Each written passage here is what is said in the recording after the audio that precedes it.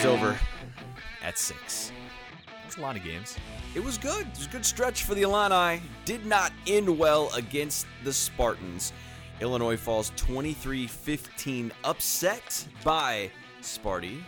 Number 16, Illinois goes down. Here's Brett Behrens, Andy Olson on the WCIA 3-1 podcast.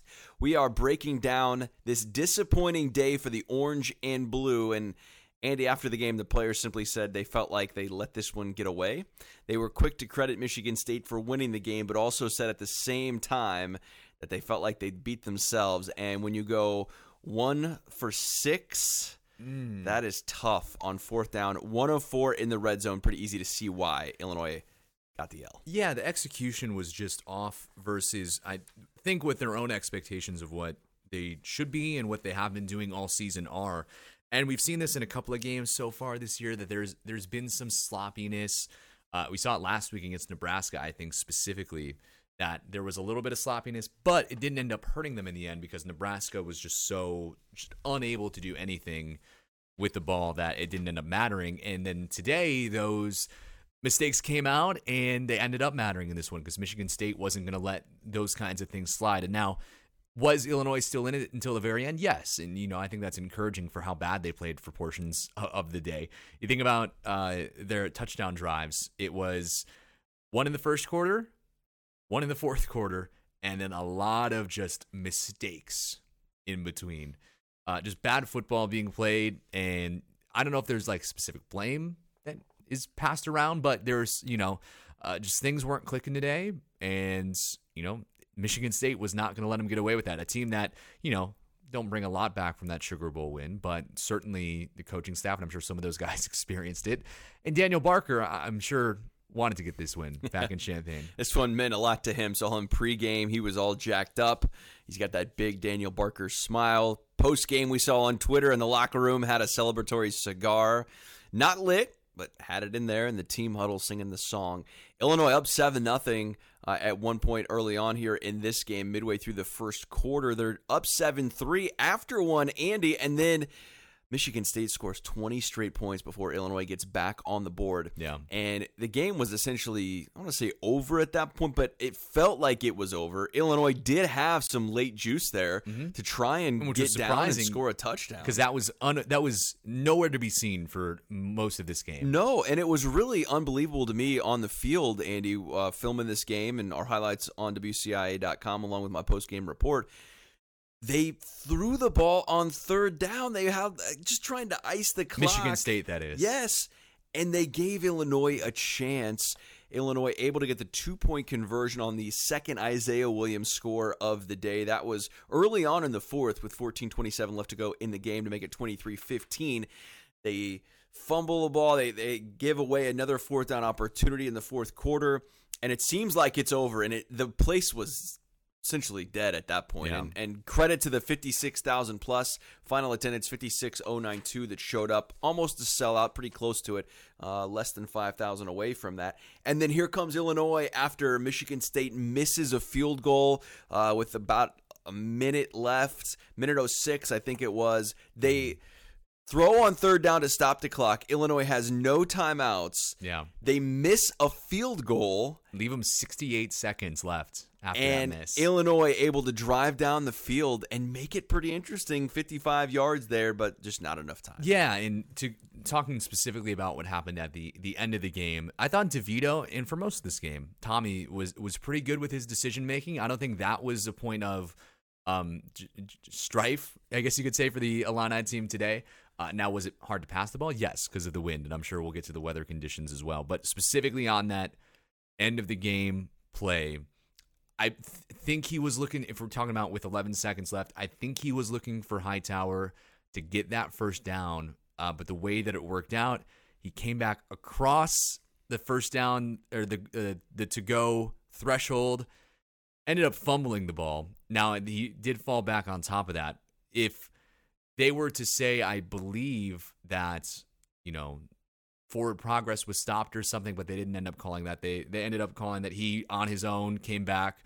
And also on the TV broadcast, you probably don't know this, Brett, they had a flag for some reason up on the scoreboard. So for the entire time, I'm sure the viewing audience at home was like, "What's the flag? Is the flag going to extend the game?" And then the official made no remarks about a flag. Yeah, I didn't see a flag on the field. So I think that was just a broadcast thing. Yeah. But to give you the sense, everyone at home probably thought there was one more play. I thought there was one more play left. So I'm like, oh, let's see what the flag was. Well, Brett Bielema was out there with his hands in the air, arguing that he did get the first down, so then the clock should stop the game. Yeah. They'll have one untimed down, is I think what he was trying to hope for there, to at least get in the end zone or at least make a play to.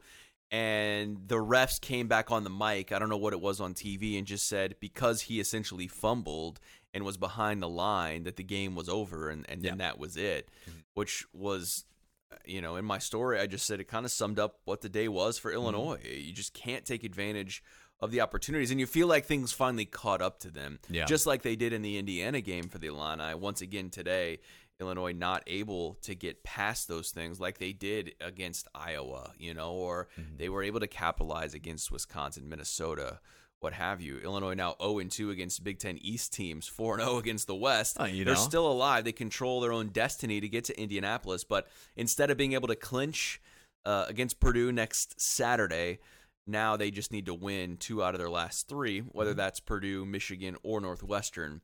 And if you beat Purdue, you're going to feel really, really good because you've still got Northwestern on the schedule. Yeah. But Purdue also has the Wildcats on their schedule, and they have Indiana. So we'll see how that plays out. But they did make it a little bit tougher to get to Indy, still statistically not out of the equation for that. The one thing, still think they're probably favorites, I'd imagine. I would say so, yes. We'll see how they respond. The one thing they did punt themselves out of, though, is college football playoff. That's gone now.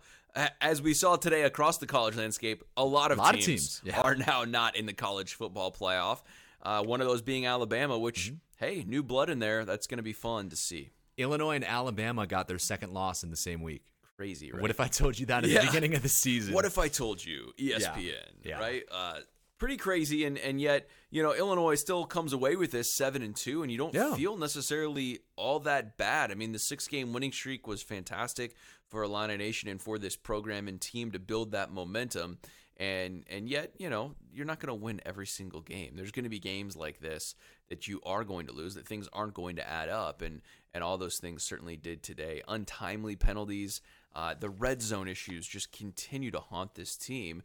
And it has in the past, but they've been able to control things in the past, and they weren't able to control that today, which I think was really tough for them to overcome, because when you don't score touchdowns in the red zone, it just puts so much stress on your defense. And it's not that the Illinois defense was all that bad. Okay, they gave up 23 points. That ties a season high with Indiana. So the same amount of points they gave up to Indiana to lose, they lost at home today to Michigan State. I don't think in college football, Indy, if you're going to say, okay, you're going to give up 23 points, that's necessarily terrible. But when you're used to giving up 8.8 points per game to lead the country, then 23 seems like a lot. Yeah, and, this was one of the more competent offenses that I think Illinois has played so far. I think maybe the other one was probably Minnesota, and even Tanner Morgan had the worst game of his career in that game. So this was bounced from the game. Exactly. So this is what Illinois' offense looks like against real competition. You don't have the Chattanooga, you don't have the Wyoming, you don't have the They Virginia. had to play a full game instead of just being complimentary and running in the second half and controlling the clock and tempo. And they haven't had to do that all year. And Illinois' defense is still elite. It's still really good. It's still one of the best in the country. But I think this is a good come back to earth moment for maybe the team, maybe for people who are watching this team of, we're probably not watching the best college football team to ever grace the grass in America. This team has made so many important improvements, no doubt, and is so good, and is exceeding so many expectations that people had put on them coming into the year, including myself, including everyone in the media, I think. That these games just happen sometimes, right? Even good teams have these games where you lose to, I don't want to say a lesser opponent. I think Michigan State is all right. Now with this win, they could go bowling. I think it's a possibility. So. I don't think Michigan State's a quote unquote bad team. No. And even with 8 players lost and how many injuries, double-digit injury timeouts we had, and Brett Bielema made some comments about that after the game that he thought they were, I don't want to say faking it, but essentially what he implied. He implied that, and that's one way to put it. He And went out there and said it. Now, a lot of coaches have said that, NFL, college football, but usually it's in the off season. You get past the game and you're like, hey, we should come up with something so that this doesn't happen. It's not usually immediately after the game in which it happens. All right. Hey, if he wants to say it, that's fine. Oh. Good for him. He's not wrong in that sense, I don't think. You just usually don't hear high-level coaches say that, but that's okay. It's neither here nor there. The issues are still there. Whether or not they were faking injuries or whatever, trying to disrupt Illinois' tempo, like that's not the reason Illinois lost the game. Illinois lost the game because it committed turnovers. Too many mistakes. Terrible on fourth down, and the red zone is not efficient enough. And 40 out of the 60 red zone touches what we looked at, was it 40 or 50? It was 16 out of the 40 red zone touches on the season have resulted in touchdowns. That's not great. That's 30 out of 40 scores, we should say first. So 30 out of 40 times Illinois scored in the red zone, which even then is not ideal. Exemplary. But only 16 out of 40 touchdowns, that is not great. No, anything less than 50 is abysmal. Anything less than 75, I feel 60 like that 80 is bad. mark is pretty good. 80 is that's really good, I think. 80% is really good. Not for touchdowns. I'm just for talking scoring. just overall scoring. Yeah. If you're turnovers happen. Like what happened with Illinois today is that they went for it a couple times and you didn't get it. But 40%, that's where they're at now with touchdowns in the red zone. That's not going to get it done. No. And the only reason they're winning doing that is because of the defense. And, and this has been something that we have all, thought and talked about. I think Barry had been asked a couple questions about it. Well, it's this been past a topic Monday. for weeks. Absolutely. But now it is really coming to the spotlight, after the performance today and the 1 of 4 in the red zone. It was a touchdown. So was it? Yeah, there's that. There's that. It wasn't a field goal. No field goals today. But the 3 times in which you did not score certainly are really hard to swallow in today's game. Illinois 75% overall in the red zone. I don't feel like that's great. I feel like probably average. We could look up that number, see where it's at in the Big Ten. The percentage is tough, but if you think about the 10 times you're not scoring when you get into the red zone, they've played 9 games now.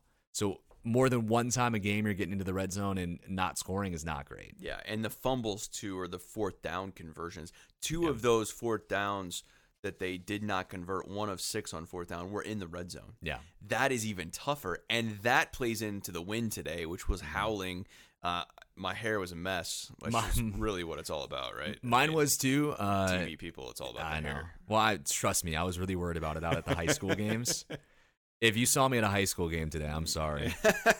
I was on the pregame show, trying to adjust my hair because it was swirling wind at Memorial Stadium. Hopefully, if you were tailgating, you didn't have a tent out there. Hugh Robertson, not a great day. No. 3 punts, 63 yards, average of 21. Had a 6-yard punt that went off one of his own players. Not great. That set up a score. And in my package, or on my story that's online right now, both second half scores for Michigan State were in plus territory, essentially. They started at the plus 50-yard line where they're already in Illinois territory. It's like you're setting them up. And that punt that went 6 yards was downwind. Yeah. You're expecting to completely flip the field there, which Michigan State did. Yeah, Behringer. Their punter, had a punt inside the 1, 4 inside the 20. And I don't know this for sure, but I'm going to guess all 4 of those are with the wind. He did a fantastic job of pinning Illinois deep and making them go a long distance, and just really tough special teams. Yeah, winning the field position battle is so important in a game like today with the weather conditions. Was it a consistent 30 mile per hour? I think is what everyone had come to earlier today. I felt like it was more than that. I'm sure at points it had gotten a lot windier than that, because I think the high today at Savoy or at Willard Airport was 68 was the highest they got. But it was always 30 mile per hour winds, which is just tough conditions to play in. And Michigan State took advantage of that. Like you said, with the difference in the field position. As much as people in college football Twitter say it as a joke, punt to win.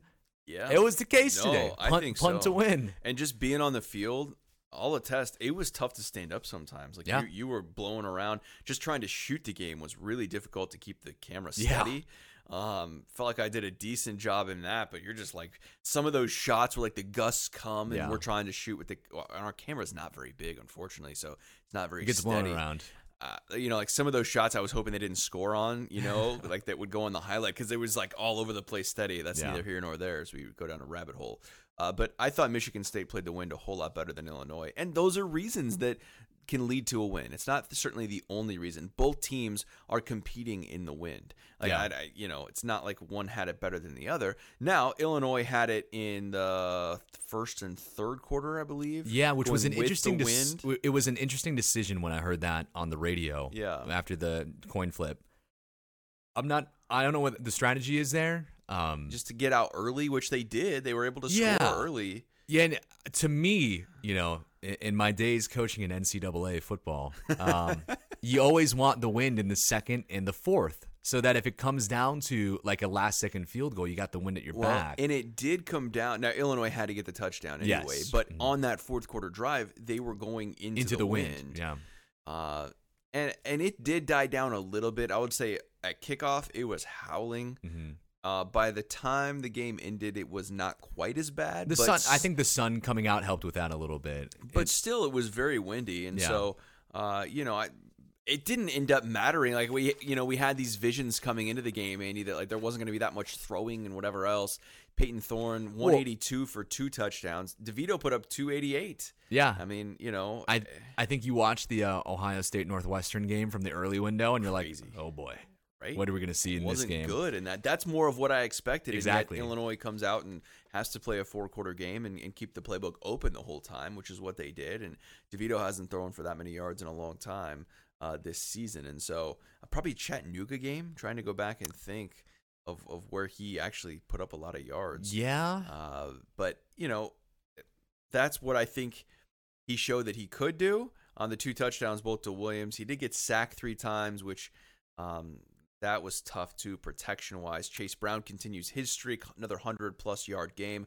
He goes 33 carries for 136 yards, averaging 4.1 yards per carry. I did think Reggie Love provided a little bit of a spark. Man, he is tough to bring down. Yeah, he averaged almost 5 yards a carry. His motor just goes, and we saw several runs from him today where, much like Chase doesn't go down on first contact, Reggie just keeps trucking, man. Yeah. Only 3 carries for Josh McCray, which is the most he's had since the season opener when he got hurt against Wyoming. He only had 1 carry last week, so a little bit more uptick there, but still not a lot from McCray. Yeah, and I don't think there's a point in redshirting him this year. I think it's such a tough situation that they're in where you'd love to save him for another year, but you really would love to have him back at full strength. And he's just not at a point right now where he can.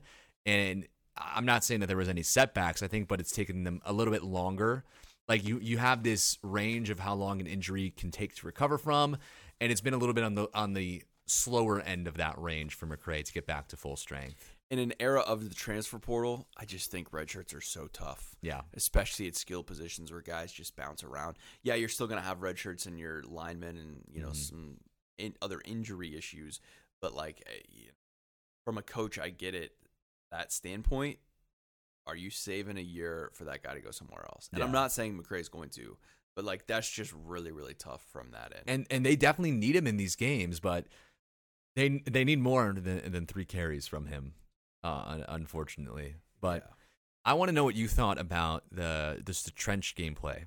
Like, it seemed like Illinois was getting bullied on both sides of the ball. A little bit more. Defensive line, I feel like, was still pretty good overall, and Johnny Newton just continues to be a pain. Big Ten Defensive Player of the Year? I don't know if he's quite that good, but he's see the MVP on the Illinois defense? Absolutely, 100%. I think so, and he's punching his ticket to the NFL next year. What does a quarterback hurry? So they give that stat here. He only sacked Thorne once. Yeah. And I didn't feel like that was necessarily a great number for where this team has been. 8 tackles for loss, though. You feel pretty good about that. And 1 QB hurry. And they were able to stop the run mostly. 112 yards as a team for Michigan State. So even if they weren't getting to the quarterback on it, I'm not up to date with every Michigan State offensive lineman. They just could be a better pass blocking team. Yeah, and Jaden Reed is a stud. Yeah. I mean, that's what I come away with this game in scoring the touchdown. And that certainly makes it easier on the QB, too. No doubt. No matter how much pressure they're He getting. knew he had his go-to guy, Yeah. right? So as good as they were last week at Nebraska, holding Trey Palmer to 1 catch and 1 yard, I thought Jaden Reed had a pretty good game in that sense.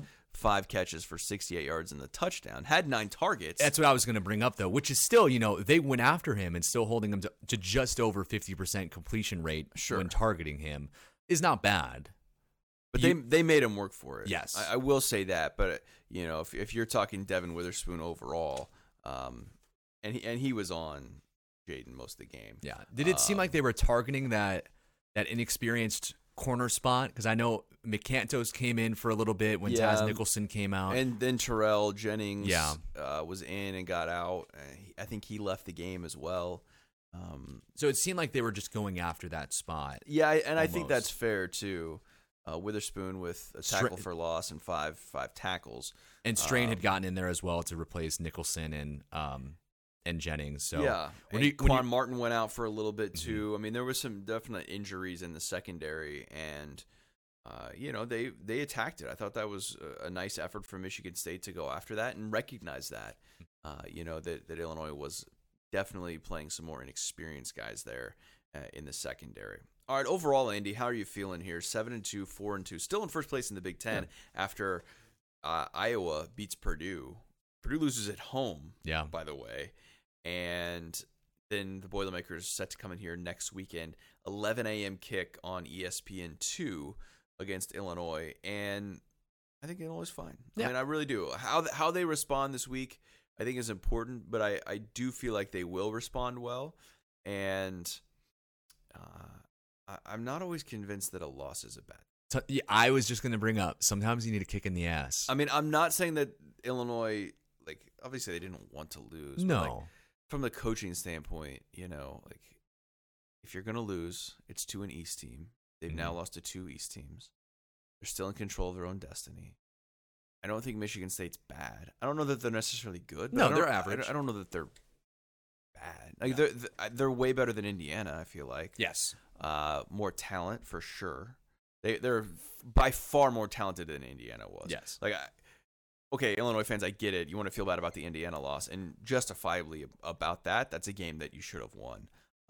Even a home loss to Michigan State, I say, okay, well, Michigan State historically a whole lot better program than Illinois, more talented across the board. Even with their guys suspended, it's still a tough loss for the Illini. But I don't necessarily leave here tonight going oh my God, Illinois is in trouble. No, it's the same thing. Now, when we were leaving Indiana, Robert and I were doing the Sunday no huddle on the field, and it was like, oh man, that was a bad loss. And you could forecast that at that time because we thought we knew what Illinois was, but we didn't know Illinois was 7-2 good. Exactly. And this is so much different than then because of what you said, the difference of what we know that they are now. Yeah. Did they take that Indiana loss and maybe spur them on a little bit? Could be, probably. Are they going to do the same thing with this Michigan State game? I would sure bet on it. We'll see, right? Because like you said, the coaches don't want to lose. But my favorite internet joke about Alabama is that every time that the Tide lose, Nick Saban somewhere inside actually feels good about it because he can make his guys run sprints then. Except for tonight when they get bounced from the playoffs. Yeah, that's not it. He wants one loss a year. He wants the one loss, and he can be like, see, we're beatable. We're beatable, guys. Yeah, I think he likes run that sprints. Narrative. And here's the thing too that I think is true, and we've said this with basketball, Andy. Illinois in this position is just better as an underdog, and I think that's okay. Yeah, is the West overall that good? No, it's not. But it doesn't matter because these are special moments for Illinois. Illinois does not do this. Illinois does not win this many games. To have 7 wins before November, those types of things just haven't happened at Illinois historically. And so, does this still change what you think with 3 games left now? Purdue, Michigan, and Northwestern. We said, I think last week 9 was kind of like the bar? Yeah. Still feeling good about that? Yeah, I still think that that's probably where it's going to end up. Because as this season has gone along, 9 has seemed kind of like not the max, because you could have theoretically seen 10 wins. Well, maybe if they win a bowl game, it's 10. Sure, I'm talking about regular season. Yeah, sure. Like I could certainly see a scenario where they beat Michigan State and only lose to Michigan, but I thought realistically it was going to be 9 wins. Now, whether that was a loss to Purdue, to Michigan State, to pair with the Michigan game, I thought it was going to be 9. And so that is still the way that I think. I think that Illinois is going to have a really good shot to beat Purdue next week, and I think they should beat Purdue next week. Yeah, they're going to be favored. They're going to be favored by... Early line is what? I was just going to ask you that. I'm going to say 6.5. I was thinking 6. Okay. Wow, we're just... There you We're go. just I'll say synchronized right 6.5 here. that Illinois is favored. We're synchronized right now. And I think that would be about right. I think that would make Illini Nation feel good and also make them a little hesitant after watching this Michigan State game to say, when there's a 17.5 point favorite. That was a lot of points. That was just stinky to begin with. Yeah. Even with the suspensions, that's a lot of points. So we'll see. So I'll say 6.5. I think that's pretty good. And you asked me earlier about the rankings. I think Illinois still stays in the top 25. I'm going to put them at 23, though. I'd say so. Right at the edge. Yeah. So I think they were high enough. I think they had finally gotten into, at least in the AP poll, had finally gotten into everyone's ballots.